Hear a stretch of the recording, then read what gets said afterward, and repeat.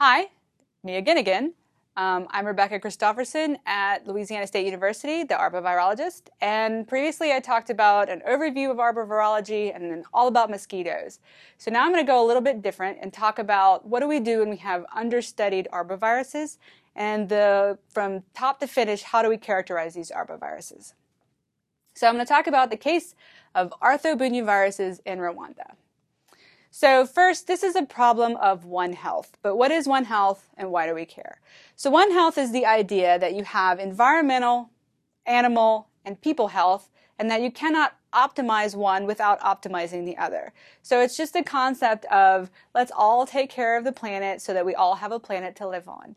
And so vector-borne diseases, which is, a broader term for more than arboviruses, but any pathogen transmitted by a vector, is the perfect example of One Health, because most often vector-borne diseases are influenced by the environment.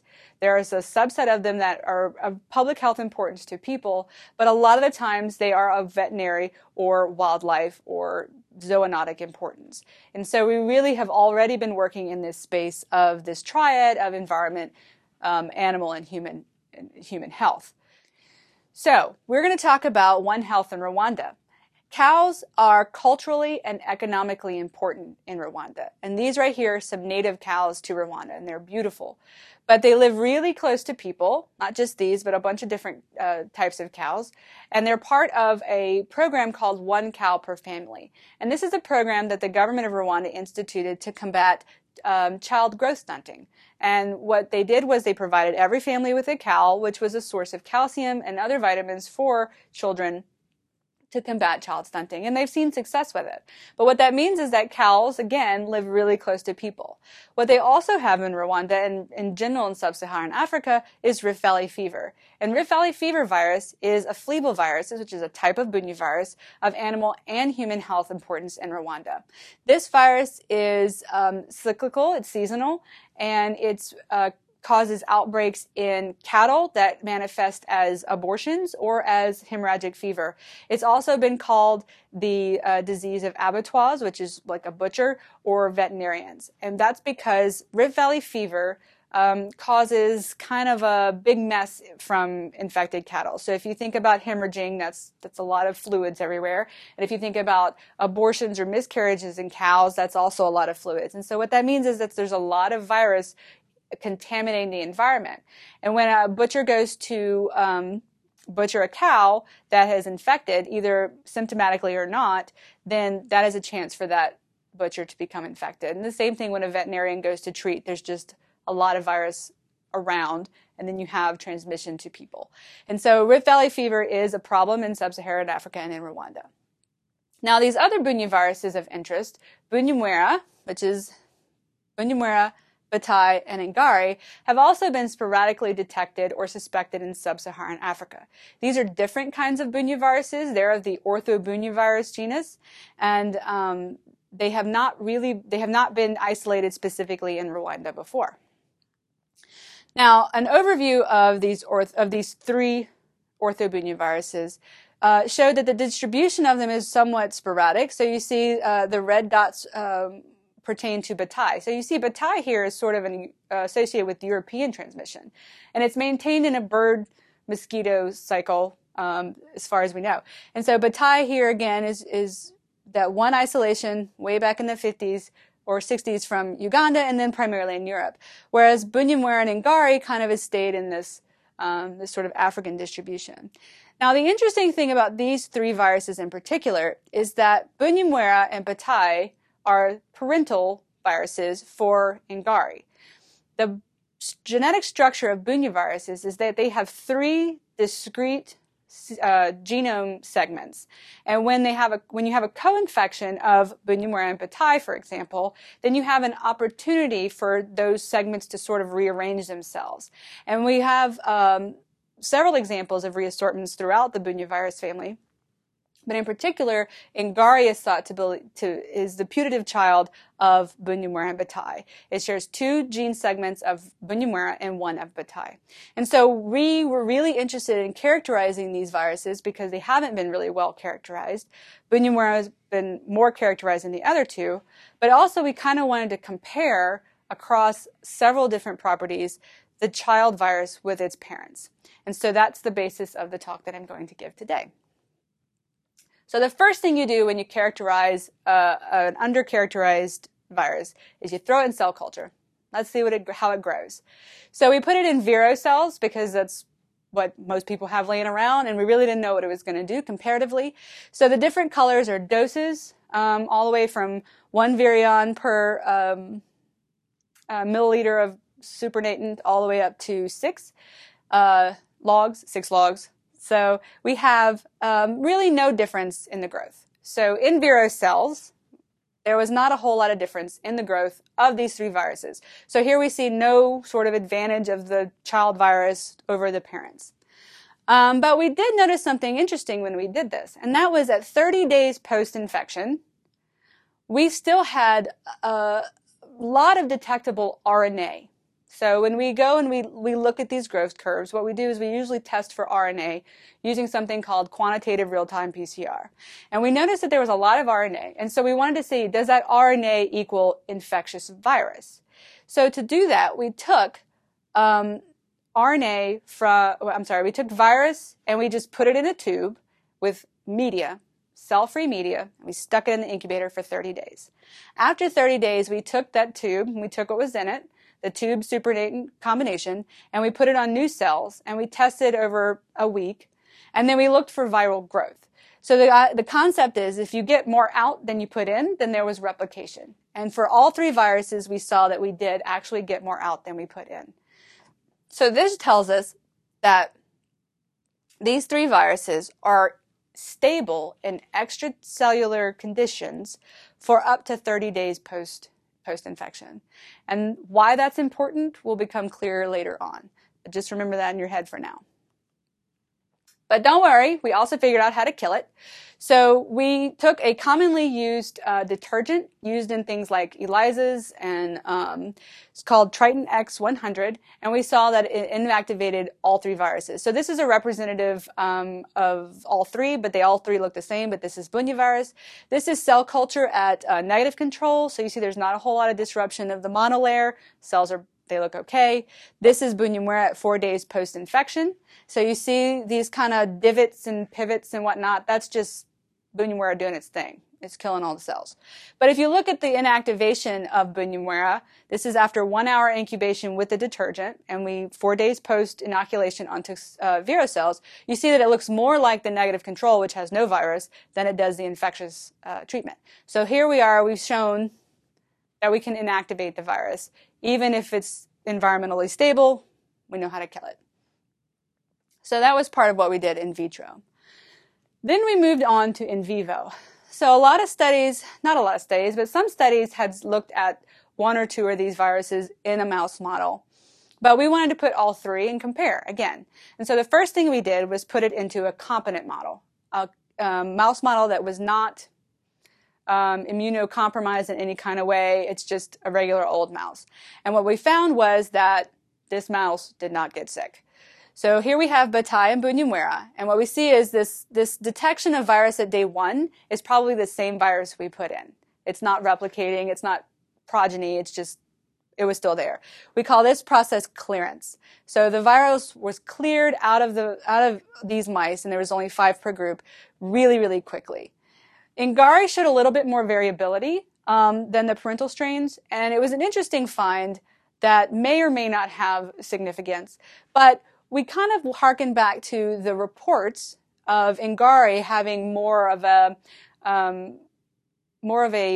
severe manifestation in human populations than has been reported with the other 2. But again, that's based on limited reports from human populations and limited study of these viruses. So we don't really want to say that this is necessarily a thing, but it was interesting to see.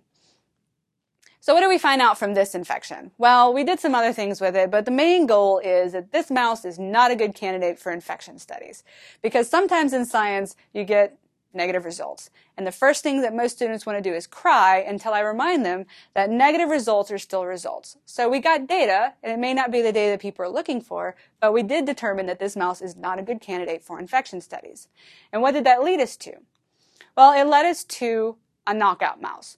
So with some other studies that I have done for dengue and Zika virus, we've used knockout mice because these particularly flaviviruses they don't infect mice very well. So we use what's called an interferon regulatory factor 3 and 7 double knockout mouse. And what this mouse model is deficient in is these two factors down here that directly go into the pathway that makes interferon type 1. And interferon type 1, which is interferon alpha and beta, is one of the first innate immune responses that's antiviral in an infection. And so we did not ablate it. It's not completely gone, but we did down-regulate this antiviral response in this particular mouse. I say we, the mouse already came like that, but the mouse does have a deficient antiviral response. And so in dengue and in Zika, this means that they're more susceptible than the immunocompetent mice, like the ones we used before. So when we put Bunyamwera into this mouse model, what did we see? We saw that 100% of the mice developed hunched posture and lethargy, which is a common clinical symptom or clinical sign for mice just not feeling well. We also noticed that 62.5% of them presented with facial swelling. And this was very marked and it was posthumously noted. But facial edema is seen often with another Bunyavirus infection in humans, which is Lassa fever. Now, not saying that Bunyamwera is Lassa fever, because remember, this is in mice and it's in a messed up mouse. This is not directly comparable to what we see in the real world. But it is an interesting finding. And I'll tell you what we could possibly use this model for in a minute. We also saw high viremia.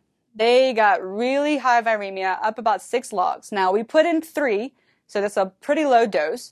We put in 3 logs, which is about 1,000 virions per milliliter.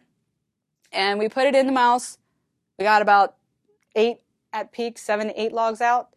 And then we also had 100% mortality by day 6. So these mice are very susceptible, even at relatively low doses of this virus.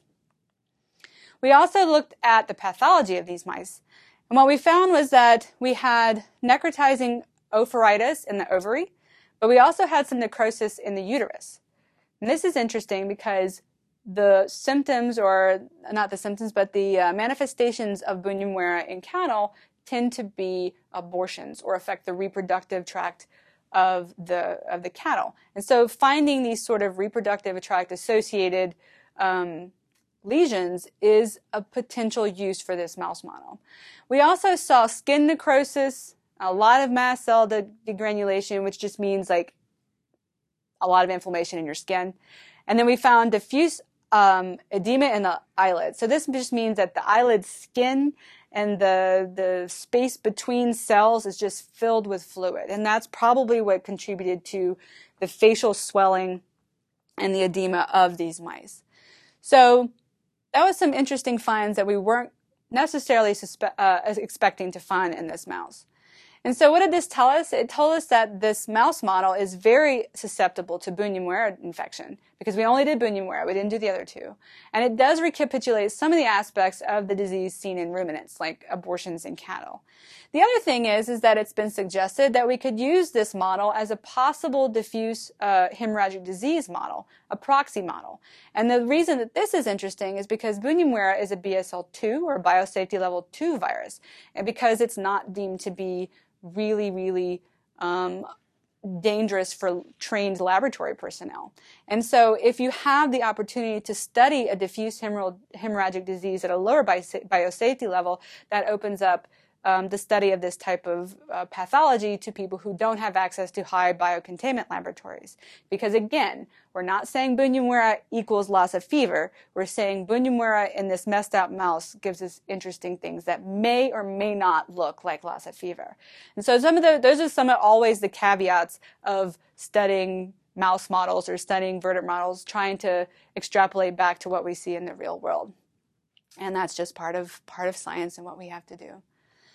So we've done in vivo, we've done in vitro, we've kind of had some ideas about characterizing these viruses.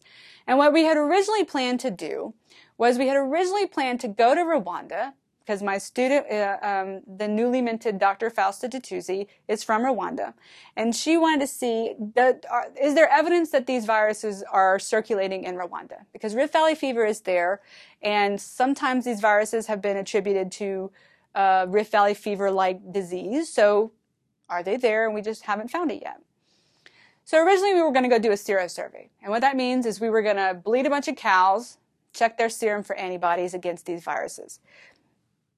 That was what we originally planned. Well, turns out, plans change. There was a giant outbreak in 2018 of Rift Valley fever in Rwanda. And at that point, we were able to partner with the Rwandan Agricultural Board and their very, very smart and wonderful scientists there to sort of test Rift Valley fever suspected cases to see, are these viruses contributing to Rift Valley fever-like disease? So we have 157 blood samples from cattle all over the country that have suspected Rift Valley fever. And the inclusion criteria was they had an abortion within 5 days, they had symptoms of hemorrhagic fever, or they shared a farm with a death case of Rift Valley fever suspicion within the last 5 days. So we found that 70% of the Rift Valley fever suspected cases were actually negative and only 30% were positive. And we determined positivity by regular old PCR. All cases of hemorrhagic fever were indeed Rift Valley fever. So here you see a cow who's got some hemorrhaging from his nose and then over here. So very obvious hemorrhaging. And then we decided to test the negative for our Orthobunyaviruses of interest. And we found 2 of our Orthobunyaviruses. So even though Ngari is a reassortant of Bunyamwera and Batai, the way that we designed our diagnostics, we were able to distinguish between Ngari and the other 2 viruses. And so this is representative of Batai. This is the M and L segments that we looked at. And we found that we had 2 infections of Bunyamwera, 3 infections of co-infection of Bunyamwera and Batai, and 2 infections of just Batai infection. And so we had 7 total cattle that showed that these viruses are in fact circulating. What we also found was that we had some combinations of all of these gene segments in 10 cows that were infected with Rift Valley fever, but seemed to be co-infected with something else. So we weren't able to determine what exactly, but there are other Orthobunyaviruses like gemstone, like Elisha, possibly others that are circulating in the region.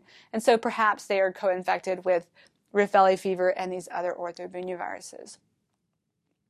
So, putting it all together, all of the cattle that were infected with Bunyamwera and or Batai experienced abortion. So this harkens back to our mouse model where we saw some involvement of the ovaries and the uterus. And perhaps there's something there that we could look into further in this mouse model to sort of help us study the pathogenesis of these viruses and how it leads to this reproductive tract involvement in cattle. But going back to the extracellular stability of these 3 viruses, an abortion in cows results in not only a fetus that is just covered in goo, but an environment that's also covered in goo. And so if you remember, I talked about Rift Valley fever and the transmission to people being more a function of the environmental goo or the blood products or the fluids from these hemorrhagic or abortion cases. We show that the stability that's seen in extracellular media may contribute to that also being a risk for these 3 Orthobunyaviruses, or at least for Bunyamwera and Batai that we actually found in this region. So again, we now can tie back to our in vitro cell culture experiments to sort of make an estimated guess about what we think might be a risk in the field. And so again, we go all the way from in vitro through the field to really characterize what's going on with these Orthobunyaviruses. So what do we learn? We learned that these viruses have similar kinetics in vitro. And so at first glance, that looks unimportant. But in following experiments, you usually want to do what we call match titer. And that means you want to make sure that every group gets the same amount of virus across all 3 viruses. And so when we know the growth kinetics of all these viruses, that helps us determine, well, I have to shoot the virus 5 days before my mouse experiment so I can harvest on peak day. And actually in Bunyamwera, it's day 4, so it helps you kind of plan your experiments so it increases efficiency in how your lab runs for future experiments. We also learned that the stability of extracellular conditions, but we can kill it, so that's good. This harkens back to biosafety both in the field and in the lab, and also it does identify the utility of that Triton X100 to deactivate the virus. We haven't done anything with mosquitoes yet because we're waiting to do that, but that is something that we really need to do to finish characterizing these viruses. And then we learned that the C57 mouse is not a good infection model, so I've done this so that you don't have to. And then we have determined that the knockout mouse is susceptible and that there may be utility of this mouse to study pathogenesis in the reproductive tract. And then maybe it can also be used as a proxy model for diffuse hemorrhagic disease. And then finally, our field work.